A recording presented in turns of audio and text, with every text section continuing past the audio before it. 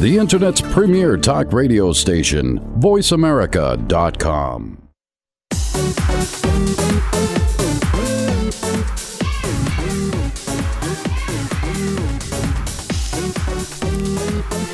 Welcome to Digital Hollywood. We are live, and we have a very special guest today, Dave Birnbaum. He's the Director of Design at Immersive, and we're going to talk about virtual reality. So welcome, Dave. So glad you're here. Thank you. I'm very glad to be here with you. Oh, we have an exciting time here at Digital Hollywood, and I know you're going to be part of a panel, and you're going to be talking about VR and AR and possibly XR and haptics. Please share with us some of the things that are coming up on the panel. Yeah, sure. I mean, Digital Hollywood is a great place. I'm always amazed. I see old friends, I meet new people, and there's such a confluence of different focus areas.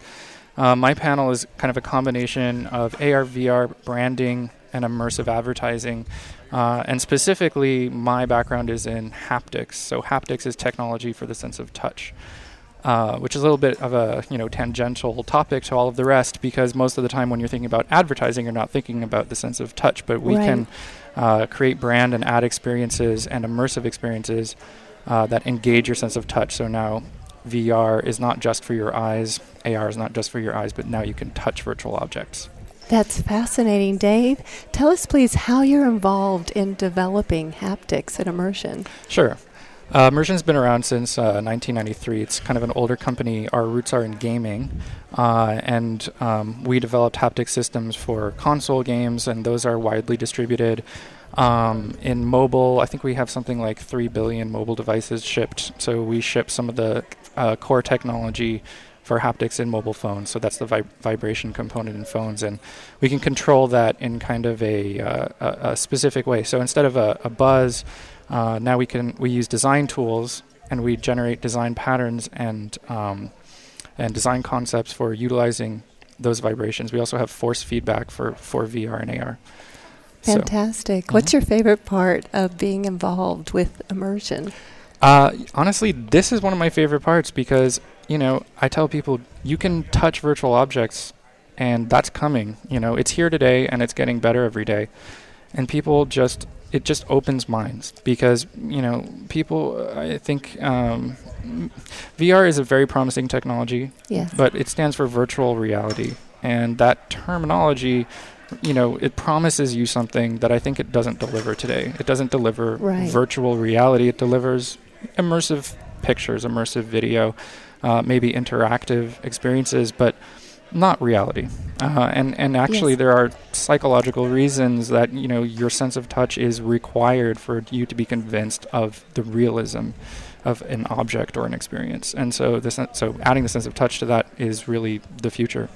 That is so interesting, Dave, and that you're at the forefront of that. That's just amazing. And how inspiring. Thank you for sharing that with us. Yeah, it's super fun. How did you get involved in this field? I studied it in school. It was just one of these, I just kind of had an epiphany, frankly. I was interested in technology. I was designing musical instruments and doing things like that, building physical interactive devices. And I did a seminar in haptics, and I felt something that wasn't there. It was this apparatus that the class was building actually as part of the curriculum. And you put your hand on this thing, and you can program it so that it feels like you're hitting a wall when there's not a wall there.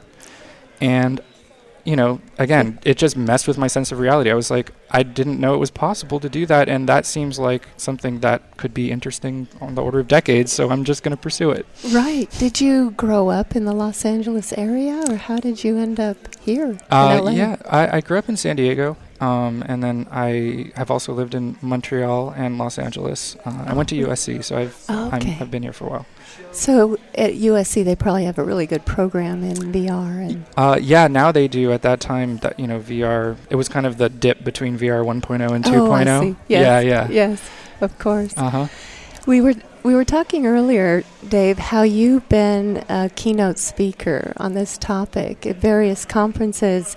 So you've become quite known in this area. And when you talk about virtual reality and AR and haptics, what are some of the themes that you touch on during your keynote speeches?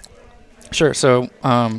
So beyond just the fact that haptics is required to fulfill the promise of VR, which I've already talked about, now I'm really focused on AR. That's our team, our design and innovation team is really focused on nailing the haptic experience of AR. And it's actually harder than VR if you think about it, because in VR, Right.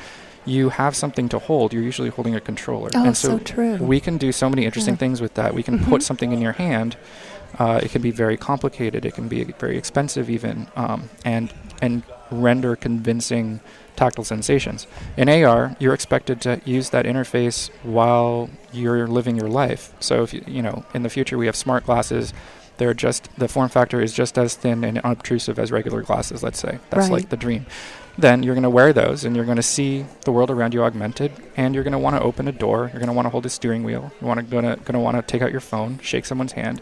So you can't be preoccupied. Your hands have to be I empty. see. Yes. And so then that becomes really challenging. How do you kind of broadcast touch sensations in that environment? And so we're looking at advanced materials, wearables. The Los Angeles Times Festival of Books a couple of weeks ago, we showed a new ring that we developed. And you put on this ring, and it's able to do more than just vibrate. It's able to move and flutter and squeeze your finger.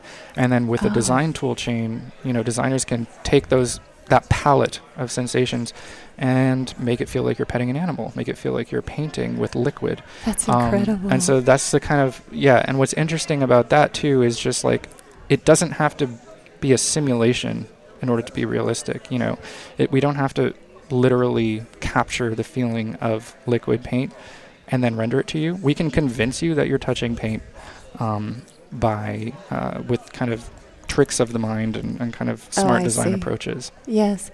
And being director of design at Immersion, you're a very creative person. How do you then find time to kind of balance your time and sort of just re-energize your creativity as you're working on your projects? Yeah, well, that's a very kind characterization.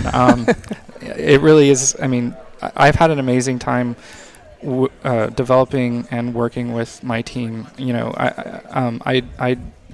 I did do a lot of creative endeavors kind of independently earlier. I learned that it's much more fun and effective to find personalities that resonate with your creativity and collaborate with them. And so that's kind of why, something like the ring that we just built and showed, I could never have come up with that. I could never have built that. But finding this kind of synergy of personalities is really something that motivates me and gets me up in the morning. Finding the right way to kind of set the stage for a great working relationship.